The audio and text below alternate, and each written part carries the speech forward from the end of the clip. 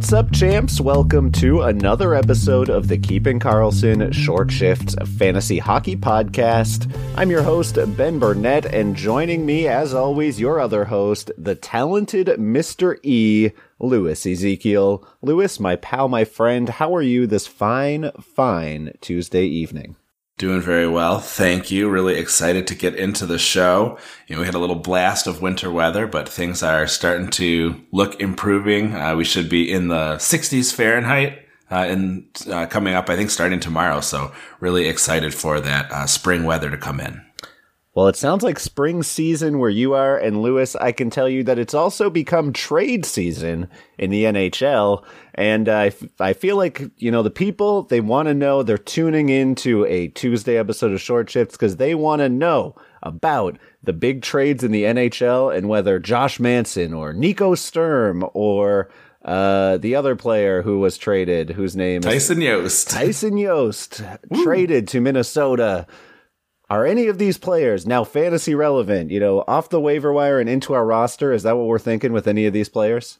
All right, well, we'll move through these pretty quickly, I think. Josh Manson in Colorado is going to be buried behind the enormous embarrassment of riches that Colorado has along that blue line. I don't think he was fantasy relevant before, certainly not fantasy relevant now. As far as the Yost and Sturm trade, it makes sense, I think, for both teams. Yost was stuck in the bottom six kind of as a grinder and a penalty killer. Sturm can do the same thing, but for a lower cap hit. Maybe an opportunity for Yost to get some middle six time as opposed to some bottom six time, but I'd have to imagine he's going to start on the third line at best. So no, I don't think there's a ton of relevance here, but at least, we've got a couple dominoes falling here early. We might, lead us to some more interesting moves later on in the week. Yeah, I may have unfortunately tipped my hand that I'm also disinterested in these players based on the situation. Louis, I know though that there is another defenseman who is supposedly on the trade block that you've had maybe is a bit more fantasy relevant. People might have questions about. Sure. Well, definitely someone who appears to be, at least they're trying to avoid a repeat of the Chychrun situation. Obviously, he was injured for 2 to 4 weeks when many people expected that he would be traded shortly. The Habs are holding Ben Chiarot out of the lineup ahead of the trade deadline. So it certainly seems like there's some interest and a move may be imminent. He's actually been on a nice hot streak lately, considering that he only gets secondary deployment. He's got 9 points in his last 9 games, including a 2-goal, 1-assist outing. And he's playing big minutes, at least 23 minutes a night over that span of 9 games, putting up decent hit and block numbers. The scoring obviously has a bonus for anyone holding on to him for peripherals. It's tough to lose him for injury precaution, I suppose, but, he's certainly unlikely to have his ceiling raised by a move to a contender. So I would say don't spend a bunch of time waiting around. Tonight's a busy night, so hopefully you were able to fill that slot on the roster if you have Ben Chiarot, but I wouldn't be opposed at all. The 18% of Yahoo GMs who have him, I think it might be best just to thank him for his service and let him go until his future is clear. But, best case scenario, I think he's back into a secondary situation and, maybe not even getting those kind of minutes that he was getting for Montreal. So, as exciting as his nice little run has been, I imagine that being held out and then potentially being traded, I think that probably, gums up the works a little bit for this hot streak that he's been on.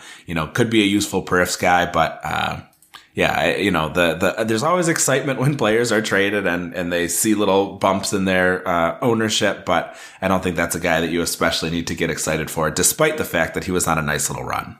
Yeah, Ben Chiarot, a guy who I've rostered in some very deep leagues, but otherwise I think is pretty unexciting, and probably, going to wind up in that bottom pair role on a better team than Montreal.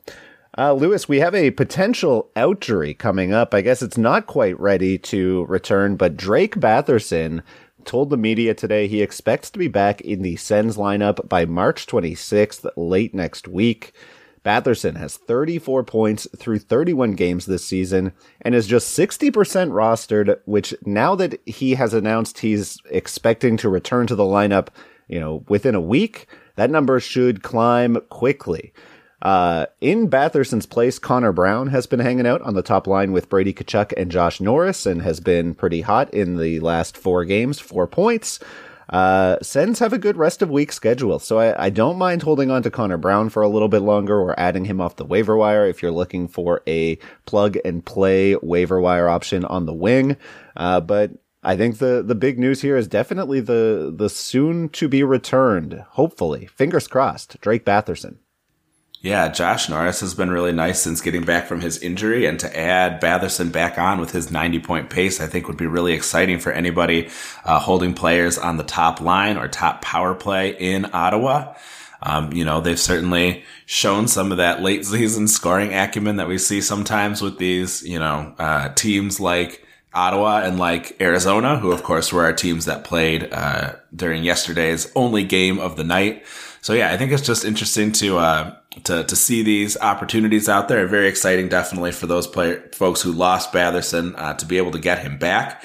If you had managers who got impatient and let him go, if you have the extra moves, if you have the open IR slot, could be a total steal for you to grab Batherson right now and pop him into your injured reserve, or if you're certain of your playoff spot, even if you don't have available injured space, just keep him in your lineup because he was just playing outstanding before this big injury and could be a difference maker for you heading into the fantasy playoffs.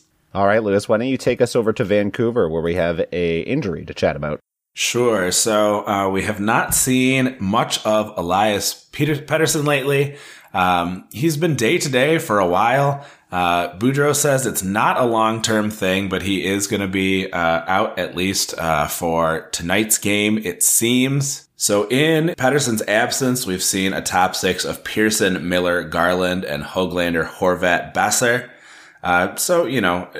Luckily, I think there's enough depth in Vancouver to make up for Pettersson's absence, and he's, run hot and cold, certainly has been better of late for his owners. But I don't think it makes a whole, those are players who generally should be widely owned. I guess it's a nice opportunity for Höglander next to Horvat and Besser, but not kind of a seismic change for anybody up in the Canucks lineup.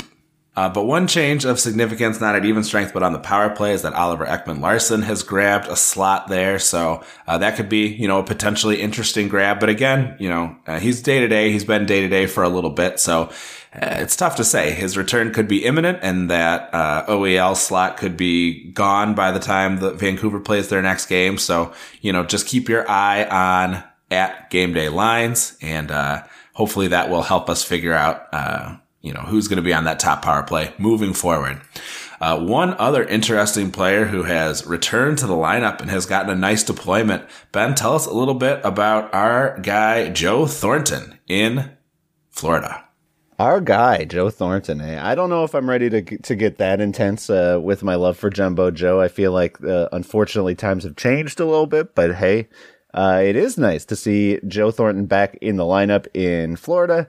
Good to, hey, maybe he'll score 4 goals and we'll get a show after the game. But interesting to see him pop right up onto the top line now that he's back from injury, playing with Sasha Barkov and Carter Verhaeghe.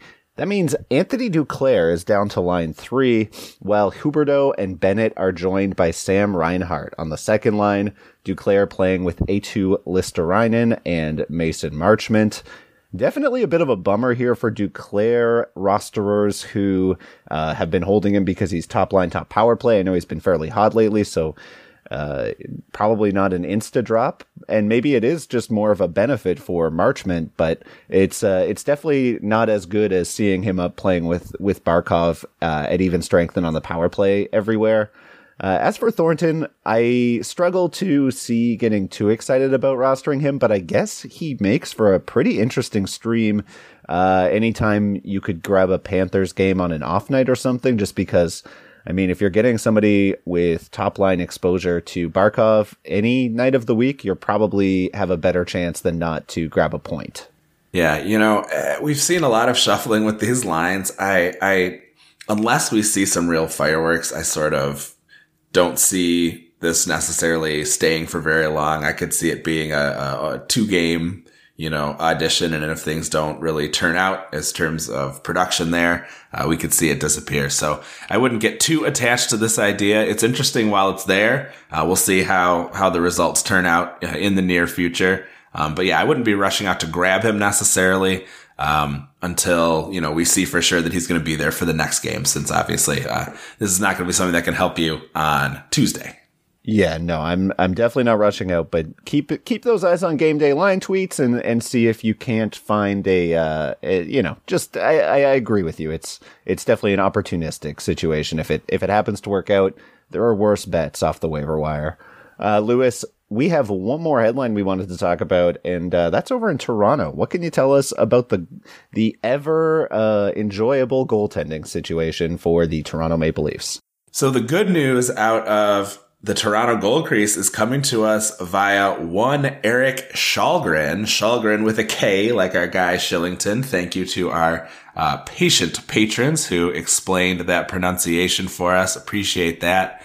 He is in the late stages here of putting together what looks to be a quality start for the Toronto Maple Leafs in goal. They currently lead Dallas 4-0 with about a minute remaining to play.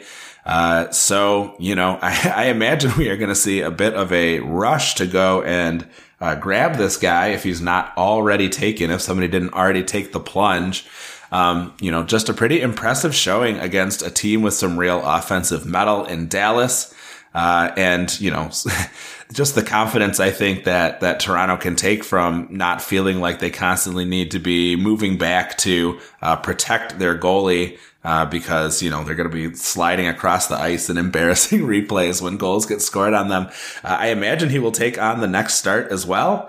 He has the potential to seize the majority of the starts from Peter Mrazek, who has just had a very rough outing in his attempt to sort of fill in for Jack Campbell, to spell him first and then to cover for him while he's injured for the next 2 weeks or so.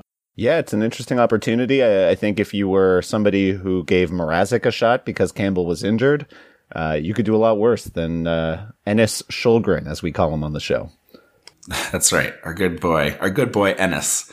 Just really exciting, I think, I'm very happy for our Toronto listeners who are getting to see something. And that game has just gone final. So congratulations, Erik Källgren, for getting a shutout over Dallas in your first NHL start. How cool. All right, Lewis, we are going to take a quick break. And when we come back, we have a couple of Stanley Cup winning captains on our streak section, as well as a player I've referred to as Diet Brady Tkachuk earlier this year. You're listening to Short Shifts. Welcome back to Short Shifts. Lewis, we are barreling into the streak section of our show, and I wanted to talk about Johnny Toews over in Chicago, a player who I drafted in a lot of places. I've regretted drafting in every single place where I grabbed him. And he is finally starting to turn it on a little bit with 5 points over his last 5 games played after returning from a concussion that kept him out of the lineup for several weeks. Funnily enough, this turnaround for Toews comes after being shifted off the top power play and decidedly into the middle six. I suppose that part isn't as big of a change for Toews over the past couple years, but certainly he's always been somebody who's been on Chicago's top power play unit. He's been supplanted, though, by Dylan Strome and Brandon Hagel, who I'm mentioning because we are contractually obligated to do so.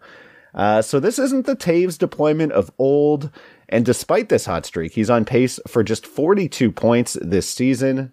He's also scored 3 goals over this stretch on just 6 shots.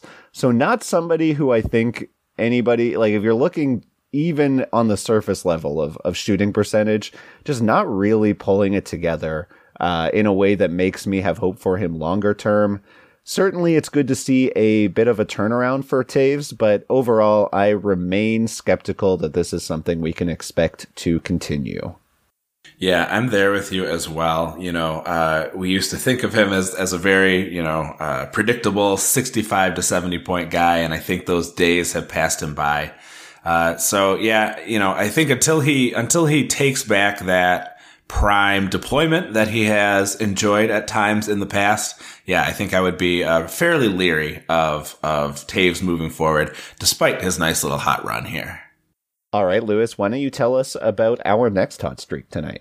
All right, the next guy up on our discussion is, they call him Lawson Crouse, but I call him Awesome Crouse. Despite a demotion to the fourth line to try to keep the tanking on, Crouse came through again on Tuesday with another goal, and I believe he may have managed an assist as well. Just, 4 goals on his last 6 shots as of the time I recorded this information to record. And, we saw another 6 goals so far from Arizona. They are just really pouring it on lately. Again, Montreal caveats apply. Sam Montembeault was nothing to write home about here on Tuesday evening. But, I think a very interesting situation. I don't love that demotion that he got. I would definitely check out, maybe use Frozen Tools to sort of see what the line combinations that were used by Arizona here on Tuesday before I get too excited and run out to grab him.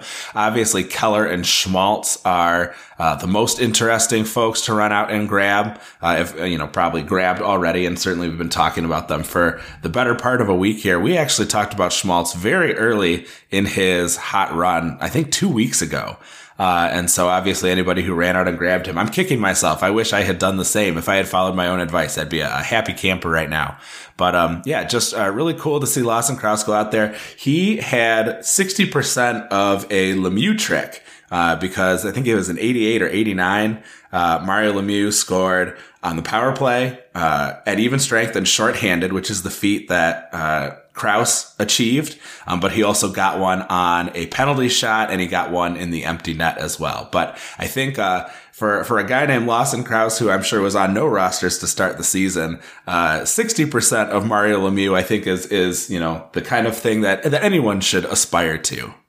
I mean, the one thing about Arizona that you can talk a lot of crap, but Lawson Crouse being on the fourth line is, to me, very different from being on the fourth line on most other teams. Because, on this line, he's playing with Christian Fischer, who is, a mid-six guy, I think you could say. Not somebody you're grabbing their wingmates because they're playing with Christian Fischer, but certainly an NHLer. And then on the other side, you've got Matthias Maccelli, a player whose name I am just saying now for the first time and probably butchering. So, yeah, not exciting, but I mean, I wouldn't look at any of the other lines, including the one where Phil Kessel is playing, and say that that's clearly a better line. And in fact, the Lawson Crouse line was the second highest ice time among the 3 or the 4 lines for Arizona on Monday. So, yeah, I don't know. I feel like we're underselling him a little bit by describing him as a fourth liner. I'd say that he has clearly become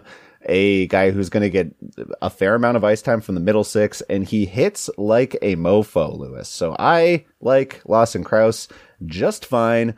Somebody who I wouldn't consider him a fourth liner. Yeah, I think that's a really good point. Certainly with the amount of blending that we see, and then, we can talk about where the lines sort of fall in their pecking order. But, it's the productive line right now, the second most productive line after the Keller and Schmaltz line. So yeah, I think it's legit to call him a second liner and not worry so much maybe about who he's being deployed with. So yeah, very nice. Good on you, Lawson Crouse. All right, Ben, we've got one more, as you said, Stanley Cup winning center to talk about here. Let's head over to LA, which we've talked about quite a lot recently, and we've got one more cold streak up in the top line. We sure do, Lewis. And this is a player who I think every year starts the season quite hot over the past few years, but this year was on another level through the first 5-10 games of the season. That's Anze Kopitar, of course, who is now pointless in his last 5 and down to what I would say a still nice 69-point pace on the year. But if you look back over his last 41 games, Kopitar has only paced for 60 points over that stretch after starting the season with 21 points through his first 20 games played. So we've talked about a few Kings that have gone cold the past few weeks. It does feel like the whole team is struggling right now. But one thing that is really solid to see with Kopitar, and actually, in fairness, there are a few things. You know, as he gets older, we see a lot of players. We talked about Nick Backstrom recently as one of them, who start to see downticks in ice time. And Jonathan Toews is a player who, again, like into his mid-30s at this point, also seeing that downtick. Anze Kopitar, 34 years old, still playing 21 minutes a night, 61 games through the season. So absolutely still being leaned on as a bit of a workhorse in LA. Not only that, Kopitar's shots per game are the best he's put up in the last 11 years, which is just absolutely amazing to see. They've stayed high the past few months. It's the only issue for Kopitar is that his personal shooting percentage has tanked. So I would say better days ahead for Kopitar, obviously better than the 0-5 that he's currently riding. But I think just in general, like this is a guy who we should at least be expecting 70 points or so. And I feel like Brian brought this up a few weeks ago on the Mega Show as well, when Kopitar was having a bit more of a mini struggle. I think that 70 points or so for Kopitar seems reasonable. Might be worth grabbing if you're in a shallower league and he's at the waiver wire, because I do think that he could be useful through the playoff run. If you are a playoff bound team that was kicking yourself for not having traded Kopitar at your trade deadline, thinking that maybe the streak was here to stick, maybe that could give you a little bit of solace as well. But yeah, Anze Kopitar, I see better days ahead. Yeah, I think that's great. It's, you know, he is, you know, such a great fantasy player, and you want to see these careers go on where they're relevant for as long as possible. I love your note about his shooting. We were talking about some of the kind of players that Elon likes, and I joked that shots are Elon's love language. And I really think that, if you keep shooting, and if he keeps shooting and these shot rates continue the way they are and he keeps getting leaned on for these heavy minutes, we're going to see this cold streak come to an end just by regressing to the mean a little bit for our guy, Anze Kopitar. All right, Lewis, that is all the time that we have for tonight's episode. For myself, Ben Burnett, thank you all so much for listening. And Lewis, thanks so much for hanging out with me, buddy. Always a pleasure. Love to do it. Thanks so much for having us, everybody who is inviting us into their earbuds. We really appreciate it. Please give us a follow at Short Shifts KK. You can follow Brian and Elon at Keeping Carlson, Dave Betton of the Stream Scheme at NHL Stream Scheme. Great episode this week. If you haven't listened yet, please make sure you download that. This is, a week with very busy on days, so that streaming becomes so important. Definitely recommend you follow at Game Day Lines, at Game Day Goalies, and at Game Day News. Visit the great sites where we research our episodes at Yahoo, Frozen Tools, and Natural Stat Trick. Our intro and outro music was created by Pat Roach. And until we see you next time, play smart and keep your shifts short.